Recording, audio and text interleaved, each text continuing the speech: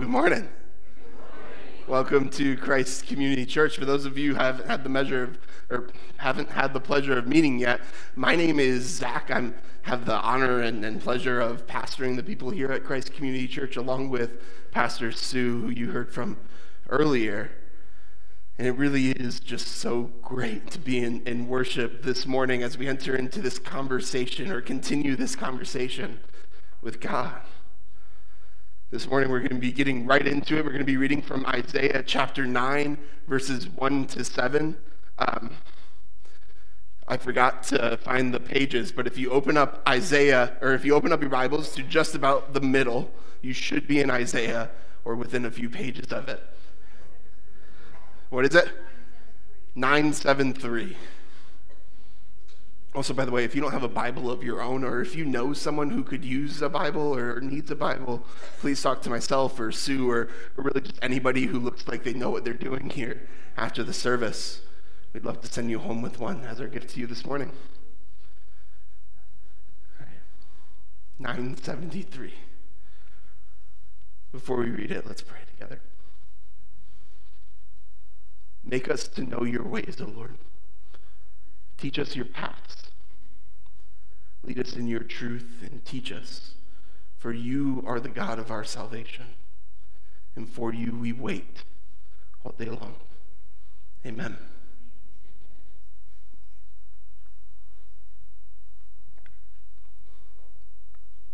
How are we doing? We find it? 973? All right. Isaiah 9, starting with verse 1. Isaiah writes, "Nevertheless, there will be no more gloom for those who are in distress. In the past, he humbled the land of Zebulun and the land of Naphtali. But in the future, he will honor Galilee of the nations by the way of the sea beyond the Jordan. The people walking in darkness have seen a great light. On those living in the land of deep darkness, a light has dawned. You have enlarged the nation and increased their joy. They rejoice before you as the people rejoice at the harvest, as warriors rejoice when dividing the plunder. For as in the day of Midian's defeat, you have shattered the yoke that burdens them, the bar across their shoulder, the rod of their oppressor. Every warrior's boot used in battle and every garment rolled in blood will be destined for burning. It will be fuel for the fire. For to us a child is born. To us a son is given. And the government will be on his shoulders, and he will be called Wonderful Counselor, Mighty God, Everlasting Father, Prince of Peace. Of the greatness of his government and peace there will be no end. He will reign on David's throne and over his kingdom, establishing and upholding it with justice and with righteousness from that time on and forever. The zeal of the Lord Almighty will accomplish this." This is the word of the Lord for us this morning. Thanks be to God. This morning, if you can tell by the decorations around us, we're entering into this season that we call Advent. Now, if you're new to this whole church thing, or it's never been explained to you, or if it has been explained to you and you weren't really listening, which tends to be my issue, the season of Advent starts 4 Sundays before Christmas. And this word Advent isn't really a word that we use outside of church all that often anymore, out in the real world, but the church has kind of claimed this word. But the meaning of it is, it describes an arrival of someone or something of importance. For us, this is a 4-week time dedicated to anticipating the arrival or the advent of Jesus. Both his birth 2,000 years ago, but also looking ahead and waiting for the time he comes again. Essentially, this is a season with an emphasis on waiting. I hate waiting. I'm really bad at it. It drives me absolutely insane. A couple weeks ago, they opened a new Costco right by me, and I was really excited. I love Costco. It's like a personality trait at this point. Zach loves Jesus, he loves the Spurs, and he loves Costco. That's me summarized basically. So this grand opening for Costco, it's on a Saturday, and I'm at church preparing for the next day, and I finish around 6 and decide, hey, I'm going to go stop by this. Maybe they have some great deals to celebrate that they just opened a new store. They didn't. But also, if you ever have the opportunity to go to a grand opening of a Costco, just go home. It was a madhouse. But I was there already, so I walked around and kind of familiarized myself with the store. And I have a general rule that if you go to Costco, you have to get something from the food court. And so on my way out, I go to the little kiosk, I order their ice cream sundaes, and I go in line, wait to get my food, and I waited, and I waited, and I waited some more, and as I'm waiting, I'm seeing the line next to me cycle through multiple times, and I'm seeing the guy at the window who's clearly new. I mean, it's a new store. He has never worked a shift with real people before. He's asking everybody to help him make his food or show him how to do it. And then I see him off in the corner laughing with another employee when he should be preparing my food. And while all this is happening, I'm getting more and more frustrated and more upset and more impatient. And then finally, and more hungry. And finally, the guy in front of me gets to the window, which means I'm next, and he hands him his receipt, and he says, yep, 1 pepperoni pizza and 13 hot dogs. Which is so much food. So much longer waiting. It made me almost leave, but I was I stuck there for so long. Eventually, I got my ice cream and I was leaving. I checked my watch to see how long I was actually waiting in line, and it was 10 minutes, which is way too short of a time to be as angry as I was. It was pretty embarrassing, but I don't like waiting.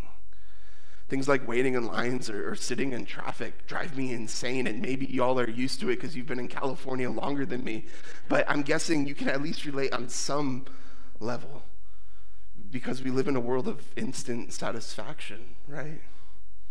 If I'm hungry, I just need to go to the nearest fast food store or restaurant, and I'm eating within 5 minutes. If you're bored, you just need to turn on whatever streaming service your favorite show is on, and you're entertained immediately. If you're lonely, you can open up an app and see what all of your friends are up to.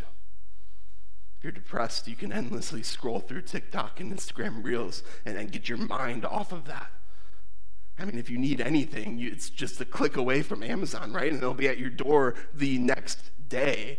And even sometimes that's not enough. And when I buy a book, I will almost always buy the ebook now because it's just one click away and I'm reading it immediately. I would argue that since there are so many things that provide instant satisfaction, it makes waiting for things, the things that we actually have to wait for, that much more difficult. Especially the things that are already hard to wait for to begin with. The things way more serious than waiting in traffic or waiting in line at Costco. You know, like waiting for the right job offer. Waiting for the correct diagnosis for the treatment to begin. Waiting for the treatment to take effect so that the pain ceases.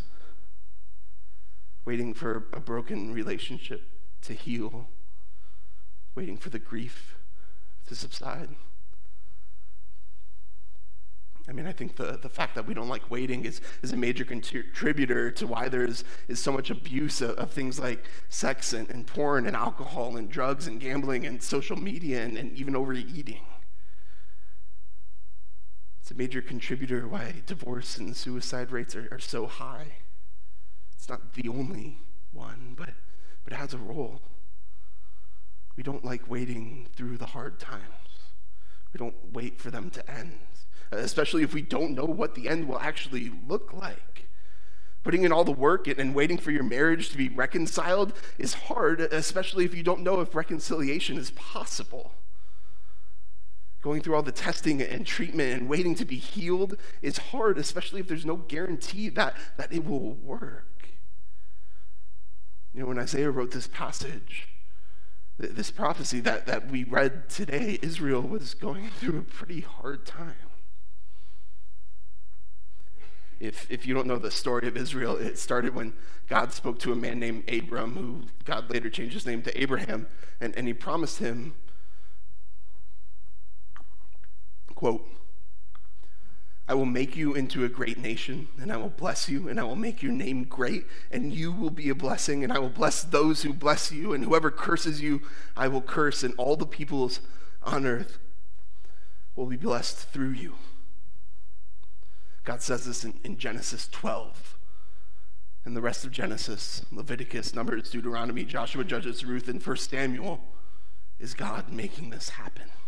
And sure, there's hard times. That there was a famine. The Israelites were eventually enslaved by Egypt, and God led them out, and then they wandered in the wilderness for 40 years, and there's a bunch of battles. But eventually it happened. They were eventually led to their homeland of Israel. And a nation was established, and this guy named King David ruled over it all. He made them a great nation. He united all 12 tribes, and God blessed them, and he made them great, just like he said he would. Eventually, David fell into sin, and Israel kind of started to crumble. There started to be cracks.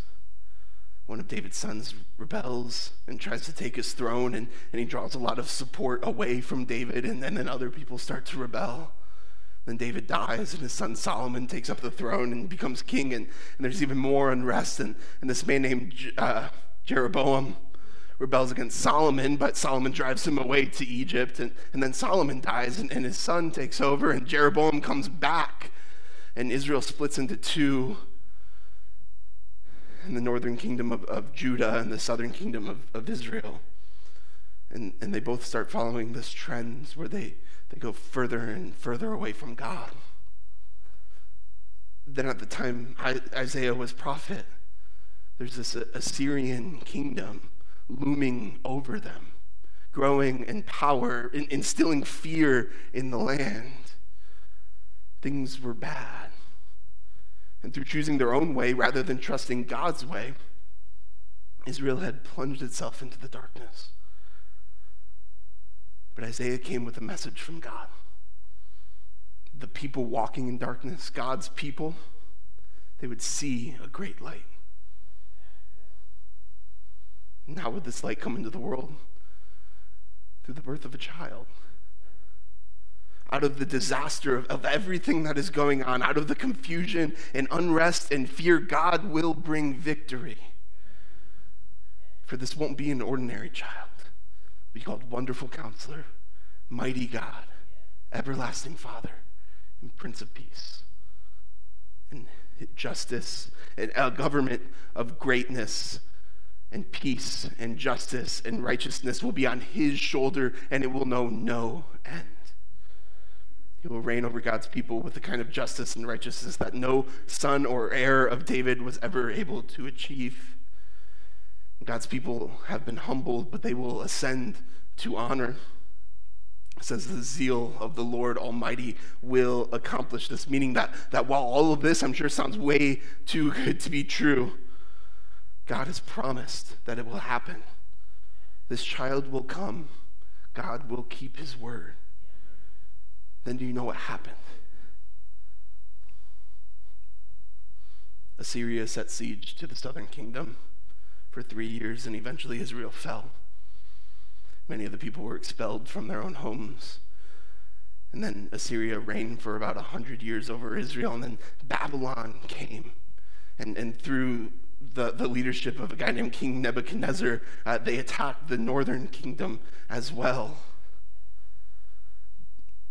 And he replaces their king with that king's uncle.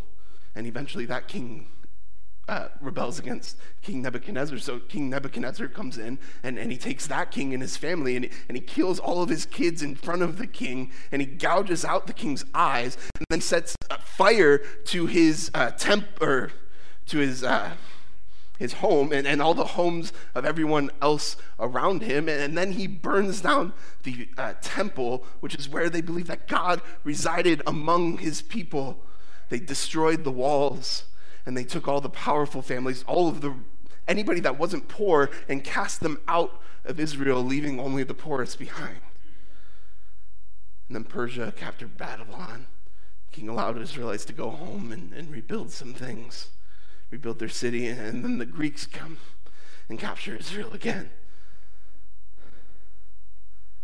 Eventually Israel revolts and gain independence for a little while. And then the Romans come. And the Romans put in charge a man named King Herod. You may have heard his name. If you don't know who King Herod is, at one point he heard that a child was going to be born who will be called the King of the Jews. And Herod didn't like that, but because he was the King of the Jews.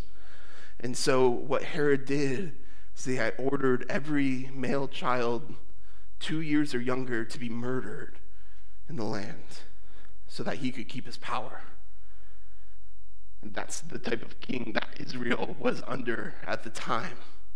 And this is about 700 years after Isaiah's prophecy about the child that would bring peace to God's people and justice and righteousness to God's people. 700 years of suffering and despair, 700 years of waiting for the suffering and hardship to be over, not knowing when it would finally happen. I mean, I can't imagine that amount of despair and heartache that comes with waiting for that long. How anyone is able to hold out any type of hope in that situation is absolutely incredible. But towards the end of King Herod's reign, 700 years after Isaiah first wrote this down, a child was born. God kept his promise. And he is called Wonderful Counselor because he is the one we can trust to guide our lives, someone to give us necessary and faithful counsel that isn't detached or unemotional, but is done completely without any self-interest.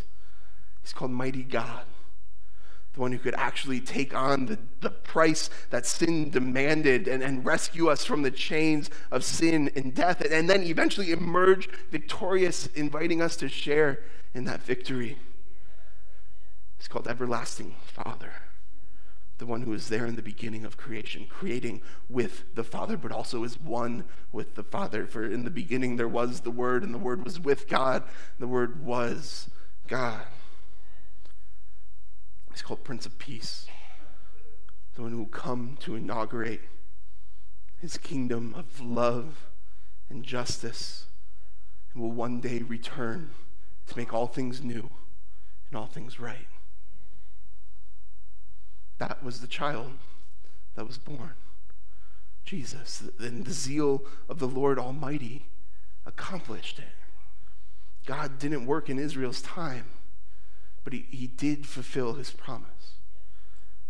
And because he fulfilled that promise, we have every reason to believe that his word can be trusted on everything else that he says. That his promise to us will be true, that he is completely trustworthy, and that one day our waiting will also be complete. And we may not know when, but we do know how that story ends. It ends with new earth, where Christ will establish his kingdom once and for all, a great kingdom that will establish and uphold justice and righteousness, and peace will know no end. A kingdom where loneliness and sorrow and addiction and suffering and sin and death will no longer hold any power over us. And when we allow this king, this child, to take over the government of our own lives, of our own hearts, we are promised that we will come to know the benefits of his kingdom. We will come to know the light and the honor and the joy and the abundance and the peace that only he offers. See, I don't know what season of waiting you're in. I don't know what the brokenness that you're experiencing may look like. But I do know that is how the story ends. And we can wait in hopeful expectation because we know that what the Lord promises will come to fruition. And the zeal of the Lord Almighty will accomplish this. Let's pray. Heavenly Father, we wait. We don't like waiting. So often our waiting brings us sorrow and discomfort, even agony. But we wait. We wait in hopeful expectation because we know that you are good. We know that you keep your promises. We know who you are, that you are wonderful counselor, mighty God, everlasting Father, and Prince of Peace. So Lord, help us in our waiting. Give us strength to endure. In your name we pray. Amen.